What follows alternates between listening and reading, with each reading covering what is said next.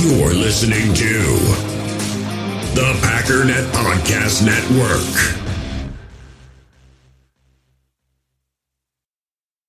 Another day is here, and you're ready for it. What to wear? Check.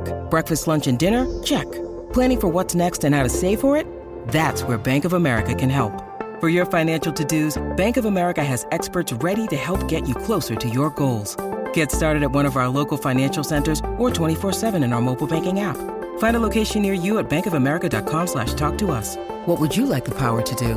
Mobile banking requires downloading the app and is only available for select devices. Message and data rates may apply. Bank of America N.A., member FDIC.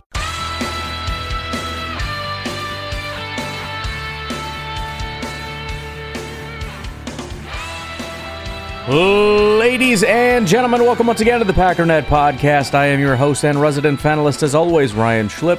Check us out online, packernet.com. Find me on Twitter, pack_data. Well, let's not waste a lot of time. Why don't we get into padded practice number 2? Let's go through some of the notes that happened. We'll see how much time is left. We can talk about plenty of other things. First thing, not a ton from Matt LaFleur's press conference, but the one thing definitely worth noting, quote via Matt LaFleur here, I think we have a good young player right there. I think there's a better tweet here.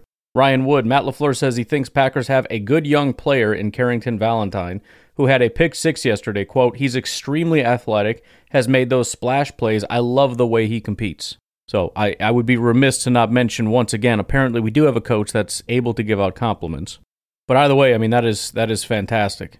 And again, I've still got Valentine, just I'd put them next to each other if I could. But they're basically adjoined right now, and I do not know how that's going to pan out. One of the things I want to do very, very soon, maybe we can start it today if we have time. Otherwise, we'll just wait until there's a campless day. I want to start looking at some of these battles and really just, laying out some of the notes. Between Patrick Taylor, Tyler Goodson, Lou Nichols, how many positives, how many negatives, and what were they? I'll probably do this in written form too and put it out there so that you can kind of see it. But, wide receiver, it's a little bit more blurry in terms of the actual competition because I'm still very confident Christian Watson is number 1, Romeo Doubs is number 2, Jaden Reed is number 3, although I'm less confident in that. Samori Toure could be right there. And then you got Samori Toure. And then, what is the competition? Well, it depends how many we're keeping. It depends, is Tay Wicks essentially a lock? He probably is, but he hasn't even practiced. The whole thing there. So it's a little bit more weird, but you get what I'm saying. Caleb Jones, Rasheed Walker. I don't even know if that's a battle. They both could make the team, but be good to look at. Valentine versus Valentine. Ennis Gaines and Shamar Jean-Charles. How about, Jonathan Owens, Dallin Levitt, Tarvarius Moore, Anthony Johnson, and Benny Sapp. So I want to get that done real quick because, again, as we're going along now, I'm basically just pumping notes into this because I can't keep in my own brain all the positives and negatives. So everybody's pretty much just going to stay there until I have time to really just analyze everything that's been said.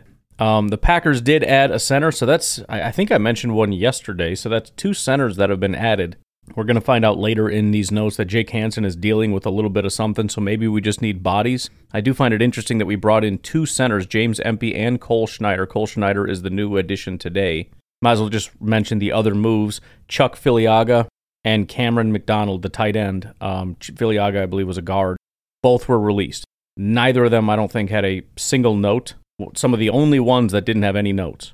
In fact, if you want to use that as a metric for who's going to get released next, it's going to be Jason Lewan and Antonio Moultrie, because those are the only 2, with the and Matt Orzech, the only 2 aside from Empey and Schneider. They also brought in wide receiver / tight end, I guess, Andre Miller. We'll see if we can get a little bit more clarification on how the Packers are going to use him, but I have him at wide receiver right now, which another position they're really loading up on. You've got Watson, Doubs, Reed, Toure, Tay Wicks, and then you got Heath, DeBose, Watts, Bo Melton, Jadakiss Bonds, Cody Crest, who they just brought in, and now Andre Miller. But if you happen to remember the name Cole Schneider, he was with the Packers earlier. He was in camp with us last year. He got let go. He went to the USFL, played for the Stallions at center, and we have now brought him back. We did get Bakhtiari back today. He ended up leaving with an injury. I don't believe it to be a serious one. In fact, I believe somebody said that he was holding his hand. Again, we'll get to that, but we saw him back. He immediately hurt something, and they're like, all right, get out of here. Stop practicing forever.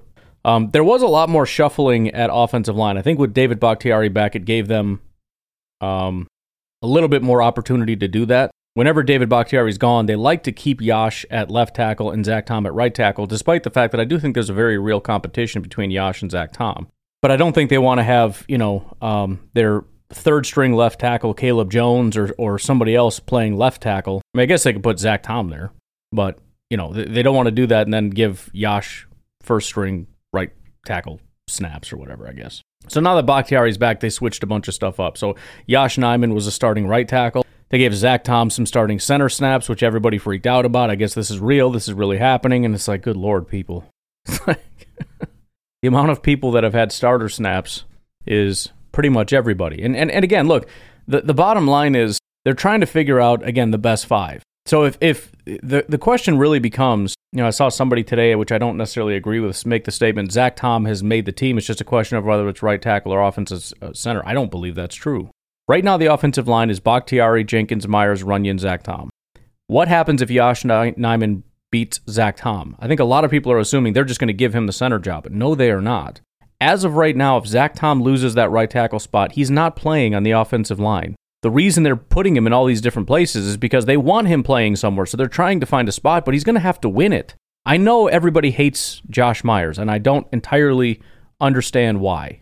Apparently, my pleas to get people to understand that he is one of the better pass-blocking centers in football, who took a massive jump from year 1 to year 2, especially in pass blocking, and is going into year 3, which supposedly is when people really start to understand the offense.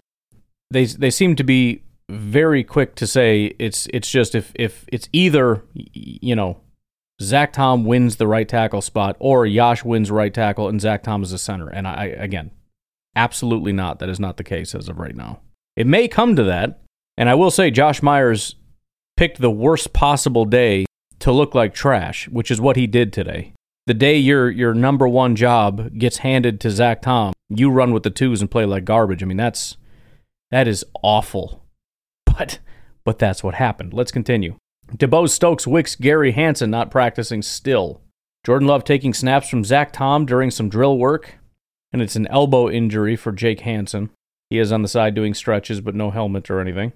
Some details about tight end / wide receiver Andre Miller via Tom Silverstein, a first-year free agent who was cut from the New York Giants last week, 6'3", 234. Miller was a wide receiver at Maine, but the Giants switched him to tight end. He lined up with the ERs in early drills. I'm guessing that's wide receivers, WRs. And of course, he has a 9.6 RAS. All right, big deep breath. Here we go. We got a lot of one-on-ones going on here. Watson beats Douglas on a slant. Musgrave outraces AJJ, which is Anthony Johnson Jr., and makes a stumbling catch. Dobbs just made an unreal 50-50 grab against Jair. Great play. Bo Melton beats Innis Gaines. Shamar Jean-Charles, probably pass interference on Heath. Funny enough, there's this play. Shortly after, I think Herman is going to say the same thing. This is 2 on Shamar Jean-Charles, and I was pretty sure that this was something that happened before. The last 3 notes over the last 2 padded practices that I have, I think the only 3 notes in padded practices that I have from Shamar Jean-Charles are pass interference. I don't think any of them are called, but he's just grabbing people, so I probably should just move Innis Gaines up, but then I looked at his notes, and they're not super positive either. Davis just beat someone clean, but Clifford airmailed it. Watts beat Thomas. Owens, great coverage, but nice contested catch by Tucker Kraft. Jadakiss with a deep catch over Hooper. Some of these names, it's like, wait, who? If you don't know their name, probably because they're not going to be on the team very long.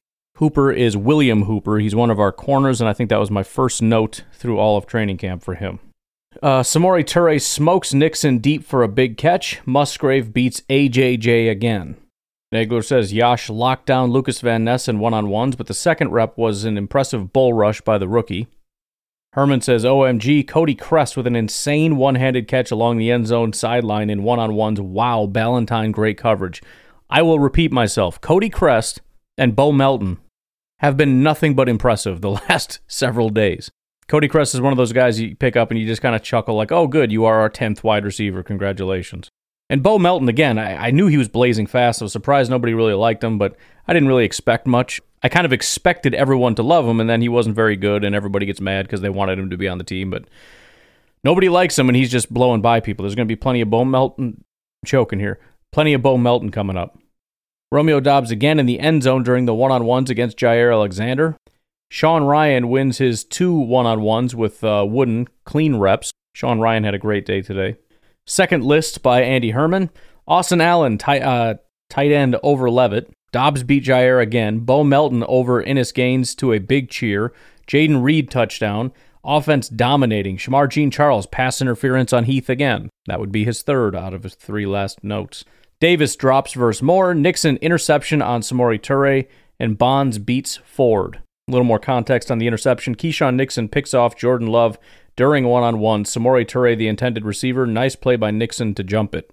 If you didn't know, it doesn't get better from here. Wes Hodquid says, Devontae Wyatt had a day in one-on-ones, 2 reverse pancakes. Sean Ryan had a nice day winning 4 reps, and Elton Jenkins is the man. Devontae Wyatt is, one of the things that we could also do is kind of look at who's been the best in training camp so far. He's one of them, for sure, especially after today. Aaron Nagler says, couldn't see the offensive player, but Wyatt just obliterated someone. Bill Huber says, Van Ness with the starters today with Preston. So that's actually a pretty positive development. There's been a pretty heavy rotation, but if you remember, it's been Hollins the whole time. Then it went to Kingsley, and I said, okay, here comes Lucas, and they went back to Justin Hollins. Then the next day they went to Lucas, then they went back to Hollins, and now they're back to Lucas. So actually, even though Lucas was last, he's now been with the starters, I think, 2 out of the last 3 days. Maybe it's been out of the last 4 days, but that would still be 50%. And now he's been ahead of Kingsley and Igbare, at least insofar as how many times he's been given opportunities with the ones. At least as far as I've seen with the notes. They don't necessarily tweet out every single thing. But by my count, Van Ness has been given the starting rep with the starters. Because there's rotation, but when we start, who are the starters? And so again, I think this is, well, let me just look. Yeah, it was the 29th, so it was 2 days ago, or 2 practices ago. Lucas Van Ness getting his first starter reps in camp alongside Preston Smith was on July 29th. So it's been the last 3 practices, it's been Lucas Van Ness, Justin Hollins, Lucas Van Ness. Ryan Wood says, Devontae Wyatt with 2 of the most impressive power rushes you will ever see in 1v1. Blew up Josh Myers with a bull, knocking him 2 yards on his butt. Myers won the next rep versus Wyatt. Later, Wyatt knocked Gene DeLance on his butt after beating him with a speed rush. Awfully good sign. So sometimes you read the tweets and it just kind of, read it in a ho-hum manner. But the phrase that was used, I think it was by Nagler, was 2 reverse pancakes. What does that mean? It doesn't mean he just won. It means he literally threw the guy on his back. That's kind of crazy. I mean, it's not a mind. And we've seen Wyatt kind of do that stuff. There was a play, I want to say it was against Tampa or something. I think it was for some reason. The visual I have in my mind was against Tampa. But he had something similar happen. He didn't get to the quarterback, but he just threw a guy. And it was one of those and he was getting no opportunities. This was in the 4th quarter. They finally threw him in there. He got 5 reps, and one of them was just absolutely one of those jaw droppers. And you just wish he could have got to the quarterback, because that would have been a highlight for the ages. Anyway, some more updates from Herman. He says, Van Ness gets his first reps with the ones. Love completes short to Musgrave. Clark eats Aaron Jones on the second play. Dillon just ran over Quay Walker. The contact is coming in hot with the pads on. Miles On says, A.J. Dillon running hard into Quay Walker. Yeah, I'm glad I don't have pads on today. Hodkowitz says, true fullback Henry Pearson getting a rep with the starting offense. He set the lead block for Dillon. So that's kind of cool. We're getting some serious throwback football with tight ends, a massive running back, and a fullback leading the way. Ryan Wood says, Zach Tom getting first-team reps at center. That's new. Yosh Nijman at right tackle. Ryan Wood was napping, I think. We learned that a long time ago. Kyle Malzahn, fumbled snap between Josh Myers and Danny Etling. Yikes. See what I mean? You just lost your job. Now, that could have been on Danny Etling, right? Maybe it was on Etling. I don't know. But I haven't seen... I don't know. I don't think Etling has had that happen before. Ryan Wood says, Sean Ryan went 5-0 in one-on-ones, beat rookie Colby Wooden on all 5. Good showing for him. Love with a great route to Watson. He's really mastered that throw early in camp. 2 for 2 to start. Myers and Etling fumble exchange, 3rd fumble snap of camp. Lou Nichols just stiff-armed Keandre Thompson into oblivion. And then Josh Myers is back with the ones on the very next series. And the other reason I said it's not necessarily a guarantee with Zach Tom is because when they put Josh Myers back at center, they didn't put Zach Tom back at tackle. They kicked Zach Tom off the field. So it was Josh Myers and Yosh Nijman at right tackle. They're trying different combinations. Myers back at center with the ones. Yash at right tackle. Tom now out. Love finds Musgrave on a little dump off for a nice pickup. Love has not been afraid to take the easy checkdowns, and I love it. Read option keeper for Love, but defense isn't fooled. Went nowhere. Jordan Love on a designed run, and Keyshawn Nixon was all over it. Another jet sweep with Jaden Reed, and he catches the defense off balance, first down.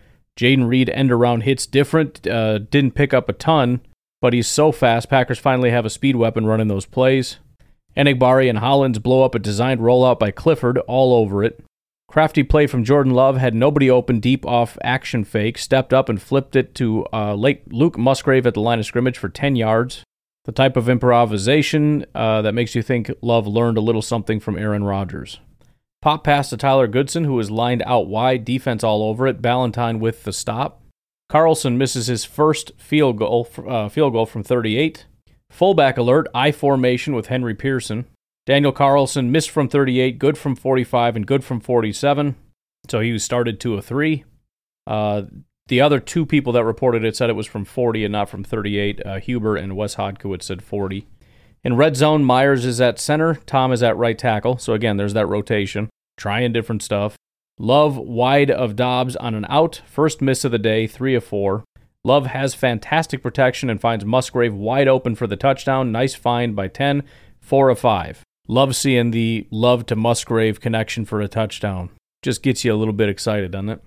Love incomplete to Watson, 4 of 6. Nowhere to go on the play. Love corrects Malik Heath's position at the line. Fades away and tries to find Davis, but the throw is a bit behind him and gains with a pass breakup, 4 of 7. Another read option for Love. Wooden and Douglas all over it. Red zone ends with the ones, with Ford breaking up a slant for Reed. Herman says Love hits Reed in the end zone, contested but catchable on a bullet, dropped by the rookie. 4 of 8 for Love now. Carlson up again, misses from 50, good from 48, and makes it from 52, so he is 4 of 6 on the day. After another fumbled exchange, this time Josh Myers and Sean Clifford, same center, different quarterback. Clifford throws a pick right to Jonathan Owens, and per Eversol, it was tipped at the line. So Josh Myers has 2 fumbled exchanges now, and then Clifford follows that up by throwing a pick right to Jonathan Owens. So, yeah, the offense, just in general, is beyond crumbling. And the bad part about stuff like this, you look at it and say, well, the defense, you expect the defense to be good. The defense being good has nothing to do with overthrowing the ball, underthrowing the ball. Even balls getting tipped at the line are quarterback issues. Sometimes. Lots of times. Right? It's not a good defensive play if you airmail a pass. So I don't mind the defense being better. I do mind the offense just playing bad. Tom back at center with the ones. Yash at right tackle. Pearson getting some legit looks at fullback with the ones today. False start on the offense. Nice run fit by Savage. No or minimal gain for Aaron Jones on the play. Van Ness, the primary edge, across from Preston with the ones today. Love's pass was tipped at the line. He is now 4 of 9. Slayton gets some push and tips a Love pass in team. Tyler Goodson up slow after a pass. Love likely sacked as the pocket collapsed, but throw complete to Watson over the middle, 5 of 10. Nice opening on the left side for Lou Nichols to pick up a nice gain. Mix up on a run play with Magoo. Easy stop for the defense. Magoo, nice slant to Crest. Cody Crest, baby. Tyler Goodson limps off the field. Really nice inside run by Emmanuel Wilson, who takes a bit of a shot from Shamar Jean-Charles. Magoo read option, but Phillips all over it. Packers have tried 3 read options today, and the Packers defense stopped all 3 for a loss. Magoo's ball tipped at the line, but somehow Cody Crest comes down with it. I'm freaking telling you. I'm not trying to hype up a guy. You know how I feel about these no-namers. But I'm saying, I don't think there's a single thing Cody Crest could have done better than he's done up to this point. And that probably goes for Bo Melton as well. I think the complication is, what do you actually do? I can maybe put... The only thing I can think to do is to move them up, but keep them below DeBose and Wicks, which would mean essentially just dropping Malik Heath. So as weird as it sounds, Cody Crest is already getting promoted. And it's a relatively sizable jump because I got to put him ahead of Jadakiss Bonds. I don't have to, but I think I'm going to, and Deuce Watts. The question is, do I put him ahead of Malik Heath? And it sounds ridiculous, but it's like, Malik Heath's a new guy too. We only hyped this guy up because he had a couple good OTA days. Pads are on and it's all Cody Crest. So why would Malik Heath get preferential treatment? He shouldn't. And it's crazy because now Malik Heath, who, if we do run it this way, who actually looked fairly promising and thought could make the team, is now 1, 2, 3, 4, 5, 6, 7, 8, 9. I got to drop somebody else here. I forgot. Wide receiver 9? And it's crazy because it's like, well, I got to keep Tay Wicks and Grant DeBose up. And then you got Bo Melton. And then you got Cody Crest. I think Jadakiss Bonds has been decent enough, but it's like, dude, you're like wide receiver 12 right now. I don't know. Anyways, wide receiver thing is fun. And that's the cool thing about taking a billion swings, because the chances of any one of those guys panning out is low. The chances of 17 different wide receivers, getting one of them to pan out, it's not that bad. It's, Brenton Cox with a couple move pressures. Why do you say weird things? A couple move pressures versus threes in deep red zone. Anyways, Keyshawn Banks with a nice pass rush versus Telfort. Goodson still with the team, but definitely a bit of a limp. Hopefully he's okay. Myers back at center with the ones. Yash at right tackle. Love throws a ball away deep to Toure in desperation period. 14 seconds to start the drive. David Bakhtiari a little shaken up, shaking his hand and walking around. Had to come out during team drill. Working right now with the trainer. Love hits Watson on a quick out. Now 6-12 on the day. Sets Carlson up for a game-winning field goal. Carlson drills the 45-yarder. Now 4 of 7 on the day. Packers bring an all-out blitz against Danny Etling, who throws a gorgeous deep ball to a wide-open Bo Melton in the end zone for a touchdown, who beat Valentine on the play. Again, there's freaking speedy, fast Bo Melton just blowing fast past Valentine, getting wide open for a touchdown. It's crazy. 2-minute situation for Jordan Love. Down 27-24, minute 5 left, 0 timeouts. Ball around their own 35 to 40-yard line. Love incomplete to Jaden Reed, broken up by Nixon. He's 5 of 11 on the day. Hits Dillon on a check down for minimal gain and can't get out, 6 of 12. Tries to connect with Watson and gives him a chance with Douglas in great coverage. Incomplete, 6 of 13. 4th down, and Reed had a step on Savage on a deep crosser, but Love overthrows it. 6 of 14. Tough day for the ones. Second day in a row, the offense can't get a first down during 2-minute drill. 1 of 4 for Jordan Love in that drill. Tried to get Jaden Reed deep, etc., etc. Nagler says Packers defensive starters just owned the Packers offensive starters in 2-minute drill so far, which is entirely expected. Expect to see the offense pick it up as camp rolls on. And again, I do expect the defense to be better than the offense, but we got to limit things like overthrows like we had in that last period. Right, the offensive line getting beat by the defensive line, wide receivers getting beat by corners, fair enough, but don't beat yourself. Danny Etling's turn, same situation in 2-minute. Complete to Malik Heath on a quick out to Malik Heath, 8-yardish. Melton gets some separation on Ballantyne on an out, but Etling overcooks it. False start on the offense. Etling to Heath over the middle, clock runs, first down. Etling to Heath on a slant, quick 5 yards, but clock runs. Etling finds Watts over the middle for a nice pickup on first down. Stops the clock on a spike with 7 seconds left. Purposeful incomplete to burn some time. Carlson misses the kick. Doesn't say from how far. 5 of 8 on the day. That does it for practice. Wes Hodkiewicz said it was a 52-yard kick. And as expected, the offense is doing up-downs again. So, I mean, the big question every single day is, how is Jordan Love? This was another bad day. Just flat out. So that's all we got from training camp today. Why don't we take a quick break? Please remember to check out grassfedcooperative.com.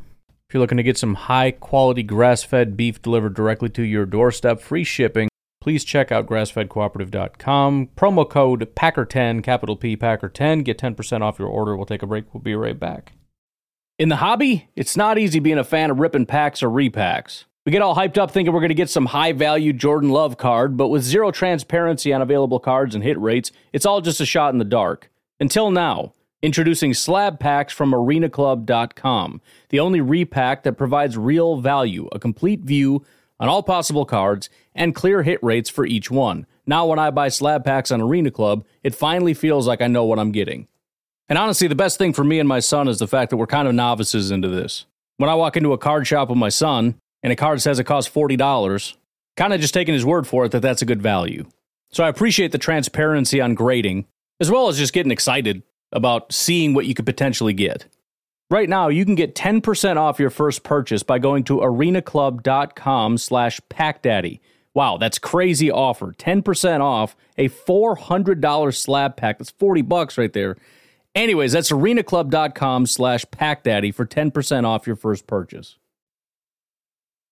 We all have smartphones, and we all know they're pretty amazing, but they also can be amazingly distracting, especially when we're around other people. So US Cellular wants us to reset our relationship with our phones by putting down our phones for $5.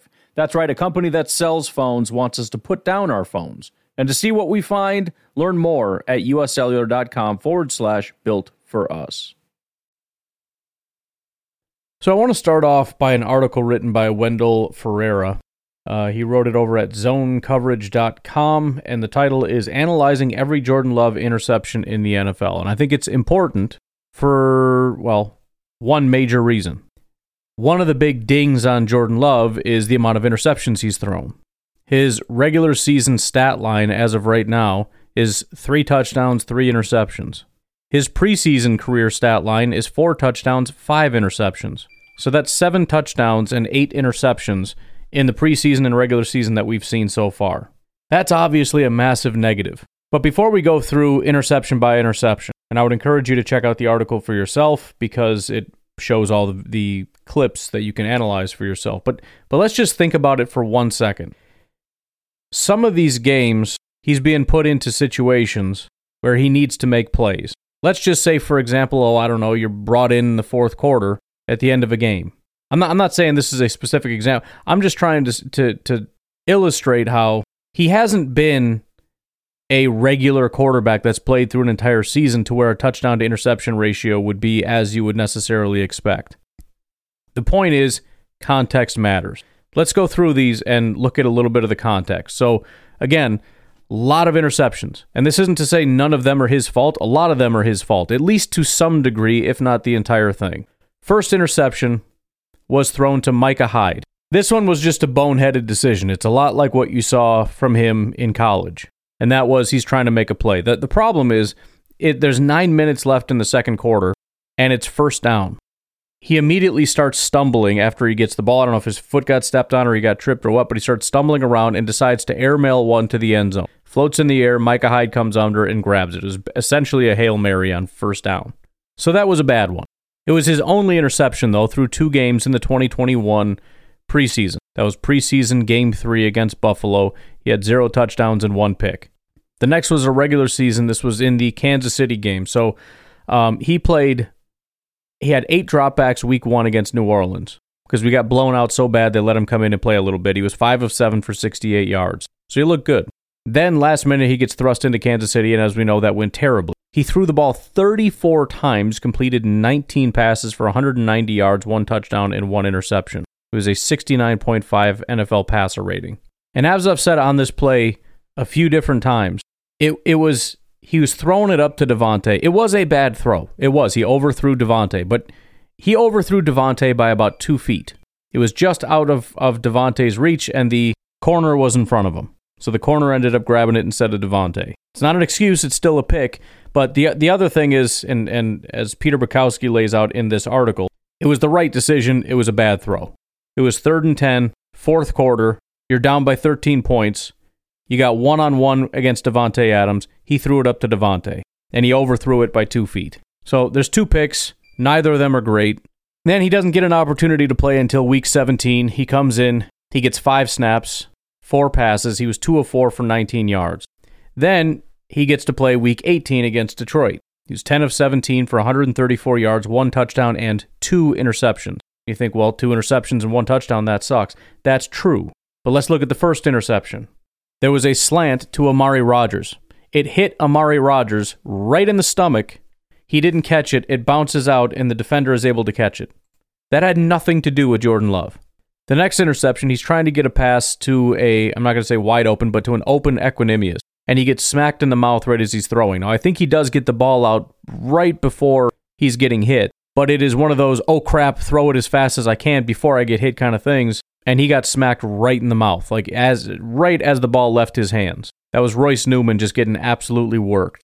Now, could he have maybe just held onto the ball and taken a sack? Maybe not panicked as much, stayed more confident and throw the ball a little bit better? Sure. But it's a different thing than a quarterback just standing in the pocket and delivering an interception. So I don't necessarily think either of his next 2 interceptions were on Jordan Love. Bad protection and a bad catch.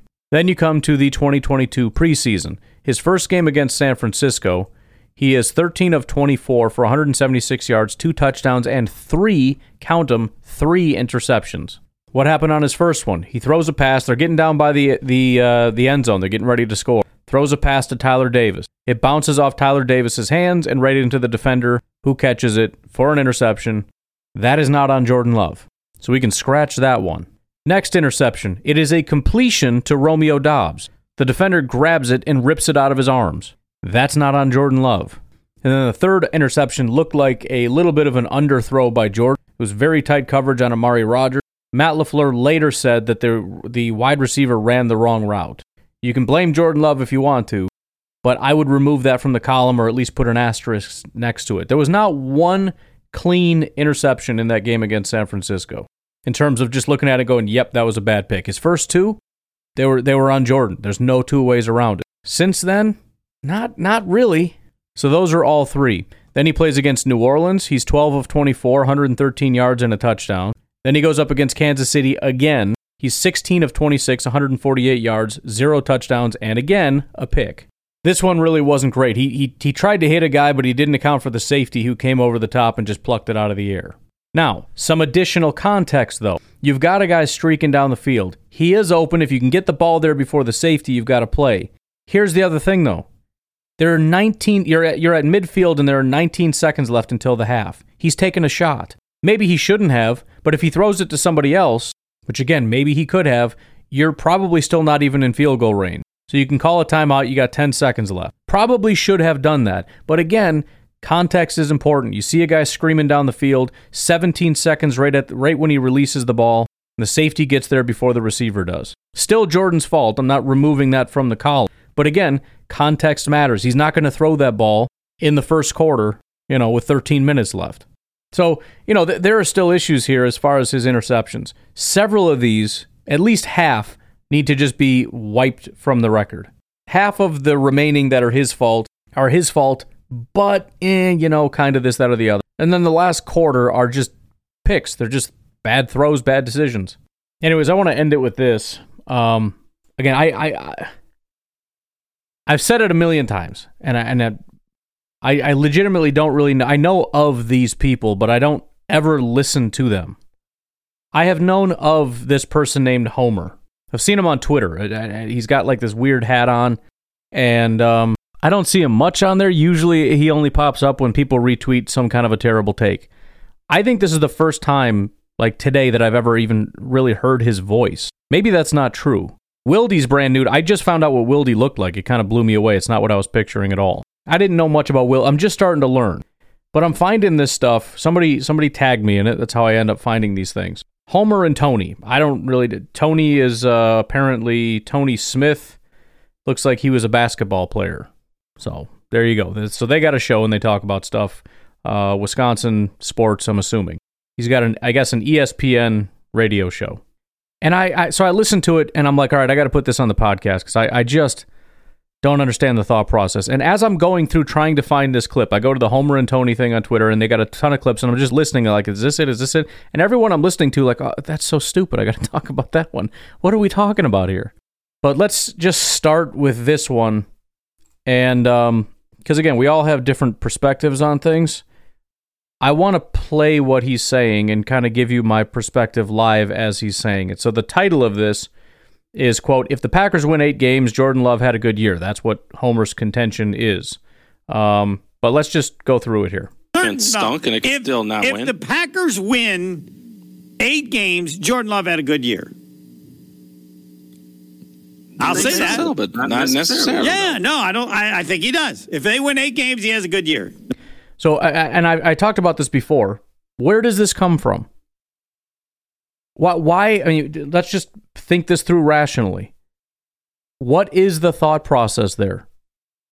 The Green Bay Packers, I mean, let's just be logical about this. The Green Bay Packers cannot win 8 games with the roster that they have unless Jordan Love plays good. And if he's good, by the way, they only win 8 games, presumably. Because if you think about it, he says if the Packers win 8 games, Jordan Love had a good year. So if Jordan Love has a good year, how many games do you think they're going to win? Well, it's not 11. in his mind. And again, where does this come from? How many games did we win last year?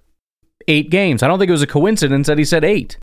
His entire thought process here, I can almost guarantee, is the same as the national media, which is we only won 8 games with MVP elite Aaron Rodgers. The only way we get back to 8 wins is if Jordan Love plays at a really high level, because that's what Aaron Rodgers is.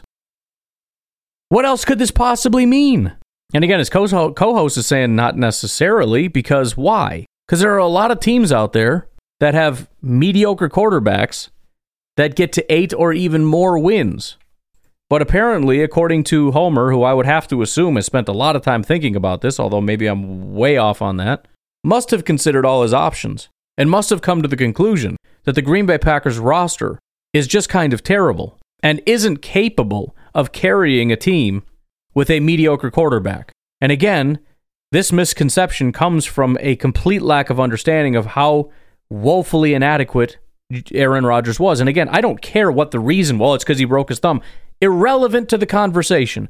Why he was bad is different than that he was bad. I'm just stating that he was bad. I'm not saying he's a bad quarterback, period. Never been good, never will be good. That's silly. He was bad. Fill in the blanks of whatever excuses you want. I don't care. It's irrelevant to the conversation. He was bad by every possible metric in existence. Again, I think his PFF grade is like the one thing that gets him close to being top 10. Other than that, it's not even top 20 in most of these metrics.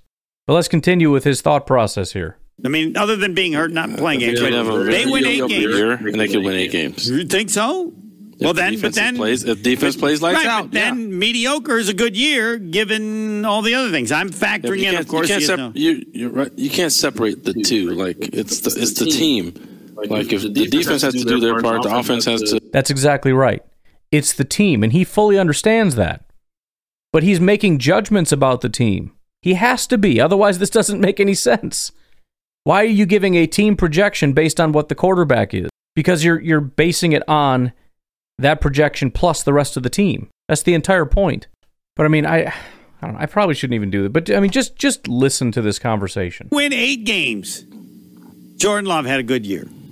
Unless you're not really to vote on that. Because again, it's too much depends on the defense. The defense, if they win 8 games, and let's say maybe it's because the defense gave up, 14 points a game. Don't know why there's an echo, by the way. Mm-hmm. So they were able to. It's on their end. Win 8 games. But he's going to be required to do things, not to lose games. So when the defense plays well, can't lose games. If he loses games, he's going to be there's going to be a game manager factor. I mean, this whole conversation is just so stupid. Well, he has to not lose the games, dude. That's not being a good quarterback. What are you talking about? It's just. I don't even know what we're talking about here. Anyways, I want to play the second one that I came across as well, and I think this will be the last one that we talk about.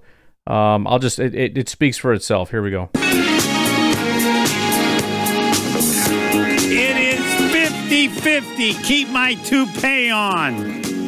That doesn't bother me. What bothers me is Jordan Love getting screwed by GM Goody by not getting him a veteran wide receiver / tight end to throw to. 33% say yes, 67% say no. For reference, they did a poll. Should we go get a veteran wide receiver? And they are stunned that most Packer fans are saying no. I can't help but feel like there is a level of out of touch here that is surprising, I guess you would say. But anyways. Oh, we got work to do. They're saying no? Yes. And again, we got work to do. Work to do to educate people, because apparently everybody's just too stupid to know what's good for them. We'll have to put it in historical so that we find out what other teams have done, or if it is historical and that no one's ever done it, or how few it is. Maybe that will convince them. They probably need some facts to defend. Yeah, so they just need facts. They just need. This reminds me of the United States government. It's here's what you need to do. No, I'm not going to do it. Oh, well, then you must just be too stupid. Let me give you some data, and then you'll want to do it. No, nope. That's not it. I promise you, that's not it. You're just uneducated. You just don't know any better. Couple problems here. Number one, I don't give a crap. I don't know why people think that argument's so convincing. They keep saying stuff like, no other team's done this. Okay. Well, I mean, it's unprecedented. Okay. What does that mean? Well, just nobody's ever done it in history. So that should tell you something. What does it tell me? You tell me what it tells me. What does it tell me? It tells me we have to go get a veteran wide receiver. Why? Who? Which is the other part of the equation. Who are we going to get? Again, it's upsetting that this is such a casual fan narrative that is coming top down to the fans. We need to go get a veteran. Go get who specifically and why and what is the benefit? Because if we get a guy like Sammy Watkins, everybody's going to throw a fit. I'm sorry to tell you, there's nobody out there better than Sammy Watkins was. There's nobody out there. They all suck. They all suck. But again, another issue. The assumption is the guys we have suck. Christian Watson is garbage. Romeo Doubs is garbage. So it doesn't matter if we get some old guy that's broke down and probably won't finish the year and he's going to cost too much money and we're going to have to spend money that we don't really have and we're going to have to take snaps away from guys that need the time on the field and need that time with Jordan Love to grow and so that we can be better at the end of this year and going into next year. No, we're going to strip everybody of that opportunity so we can get this old, broke down, expensive guy that's terrible at football because at least he's going to be better than the garbage guys that we have now because history says we've never done this before and apparently that's all you need to know. Who cares what history says? Who cares? That's not an argument for anything. What is the problem with what we have? What should we do moving forward? And what is the better alternative? List the positives and negatives. And the position of being screwed. Maybe they think that's too strong. They're not setting him up for success. Yeah, they make it more difficult. Right, if he sucks, if he sucks, one of the reasons will be they didn't give him any help. Okay, he just said it. They both just said it. If Jordan Love sucks, one of the reasons will be his receivers suck. He has no help. Musgrave is useless. Tucker Kraft is useless. Josiah is useless. Christian Watson is useless. Romeo Doubs is useless. Jaden Reed is useless. Samori Toure is useless. Aaron Jones is useless. A.J. Dillon is useless. They're all useless. He has no help. And so, again, what is the alternative? Who can help him? Who would be a big help? Should we go get Devontae? Should we ask the Vikings if we can get Justin Jefferson?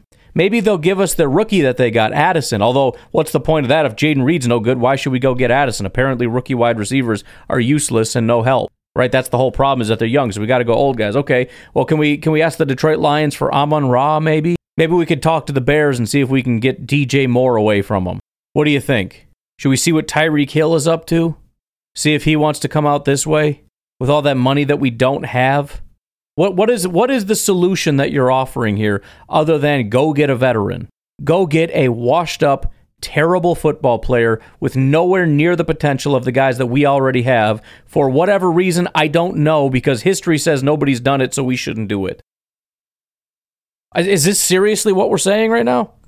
This year.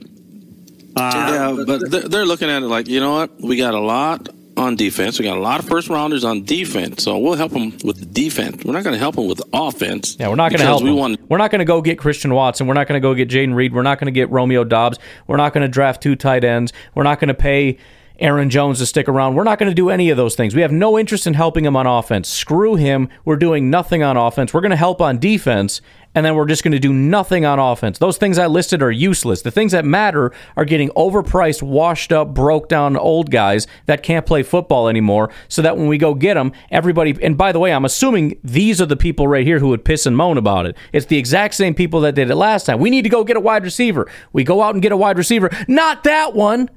Which one? Which one? Julio Jones? The guy played 7 snaps last year. He was hurt all year. He hasn't done jack. It's just such a stupid conversation. What are we doing?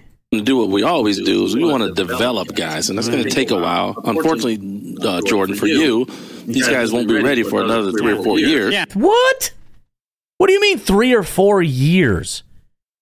Why does it have to take 3 or 4 years? And if it does take 3 or 4 years, why do you want to stunt it even further? How long do you think these guys are going to stick? I mean, seriously, how long are these guys going to play for?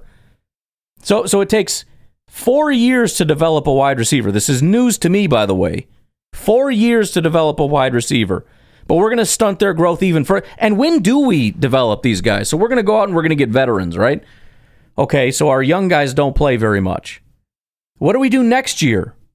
They still haven't played. They still don't have an experience. It's still going to be several years out. Do we just keep going with it? It's going to take 6-7 years to develop these guys at that rate. Is that what you want to do? So that what, we can win now? Is that what we're going to do? We're going to win now? Are we in win now mode? And we're stuck with all these crappy wide receivers like Christian Watson, who was actually one of the better wide receivers in all of football last year in his limited time. We're not going to even explore that. We're just going to shove him in the closet and go get some veterans. Should we go get Julio? He's only 34. He's still out there because nobody wants him, but he's still out there and he's a big name and he's, stuff can happen. You can get Jarvis Landry or N'Keal Harry. Hell, Sammy Watkins is still out there. He's only 30. I mean, if he could stay healthy, who knows? Amari Rodgers is now free again. You can go get Jake Kumaro. Andre Roberts, he's only 35. Quintez Cephas, he runs like a 4.9. J.J. Koski, Rodney Adams, Thomas Hennigan, Willie Johnson, Christian Wilkerson. Hey, T.Y. Hilton's out there. I'm sure he's a freaking stud. That's why nobody wants to pay him any money to play football anymore. Olabisi Johnson, Javon Wims, Drew Estada. Ever heard of that guy? I sure haven't. But he's, he's older. Javon Wims is 28. That's at least old. If old is what you're looking for, go get Andre Roberts, dude. He's 35. Since all that matters is old. All I want to happen is to have some kind of an intelligent conversation about things. If you're going to present a problem. They haven't presented a problem. If you're going to present a solution, present a solution. They have not presented a solution. Not in any real sense. He has no veterans, okay? What's the problem? Well, it's never been done before. Okay, what's the problem? Well, they're young. Yeah, we're talking in circles here. Describe to me the actual problem that will happen this year. Well, they might be a little bit off and have some communication issues. Okay, is that different with a guy that's never played in this system before, who shows up like a couple weeks before the season starts, who has not been in the book like the guys that are on this team have been in the book? Is he somehow going to learn the offense faster than the guys that know the offense? They're going to get on the same page, even though Jordan Love's been working with Christian Watson and Romeo Doubs now for 2 years. They worked together all offseason out in California and everything else. They've been working together all offseason, during the preseason and training camp last year and this year. But yeah, we'll bring in Jake Kumaro and he'll just pick up the offense real fast and we'll be off and running. We'll go get Kenny Golladay and he'll just figure stuff out and he'll be on the exact same page as everybody else. He doesn't have a ceiling at all, unlike the guys that we have on this team like Jaden Reed and Christian Watson, Romeo Doubs. Those guys, they might have an actual high ceiling. Maybe they don't, but we should explore that rather than going and getting someone we know does not have a high ceiling because their careers are over. We've witnessed that they can't play football anymore. Why do you want such a low ceiling? And it's not even a high floor. Julio Jones doesn't have a higher floor than any of our young players. Julio Jones doesn't play well, and he plays 18 plays a season because he's hurt all year. So I still don't exactly know the problem. I mean, you're laying out claims. I don't know what the problem with those things are. They're young. Okay. Hasn't been done before. Okay. Well, since you can't seem to lay out what the problem is to me, at least not very clearly or in any way that I should care about, what is the solution to the problem? Well, if you cared, you'd go get somebody else. What? Why does it have to be somebody else? He went out and got people, which everybody's pissing and moaning that Gutekunst isn't helping, Aaron in the draft. And then we go draft a crap ton of wide receivers and tight ends, and it's like, oh, you won't even get a free agent. When did it pivot to free agent? I thought he was supposed to go get all these guys in the draft, and he did, and everybody's excited about him. Really high ceiling, really talented guys. They're doing great in training camp. Doubs had a great start to the season before he got hurt. Christian Watson looked great last year. Jaden Reed is a promising player, as is Musgrave. Maybe Kraft. We'll see how it goes. Everything seems to be going fine. What is the problem? And at what point are you going to tell me what the solution to the problem is? And not just making assertions like, well, we need to go get somebody. What are we fixing, and how does it fix it? You're not going to have somebody that's on the same page with Jordan Love. It doesn't fix that. You're not going to have somebody that's more familiar with the system. It's not going to fix that. So all the growing pains that come with the young guys and with the young quarterback are still there with a free agent coming in to a system that he's not familiar with a quarterback that is young and inexperienced. So all the growing pains are still there. So what is the problem and how are we fixing it? Well, Jordan Love needs weapons. Okay, he has weapons, and you stating that he doesn't is weird to me, but let's pretend that's the case. Who's the weapon we're going to go get? Do you want to talk about that at any point? Yeah, and we've never done that. You may be gone by then. Yeah, we've never done that before. We didn't do that to Aaron Rodgers. We didn't do that to... Right. I'd have to see who Brett Favre had when he first... Yeah, so there you go. No discussion of actually what to do. We're just going to make some snide comments about... Gutekunst is screwing over Jordan Love. He's screwing over the organization. He's screwing over all these people. Okay. Whatever.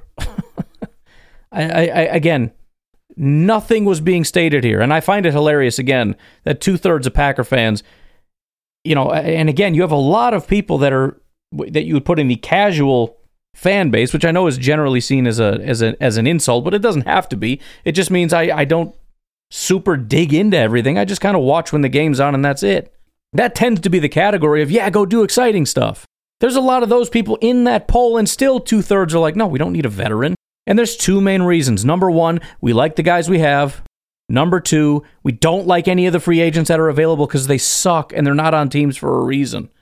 Oh, and then number three, the guys that we have need experience. I don't know. I'm just astonished at these types of conversations. And again, I shouldn't go after him for being snide because I'm snide and sarcastic. But at least give me something. Say something. So anyways, I guess I just wish we were better at making cases and having quasi-intellectual conversations about stuff, even slightly.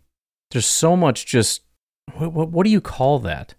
It's like, it's not gossip, but it just has that sort of like empty, casual, just word vomit, Just throwing around these wild accusations and just for whatever reason. And again, backing up nothing. Whatever. I'm getting out of here. I gotta go to bed. You guys have a good rest of your day. I will talk to you tomorrow. Have a good one. Bye-bye.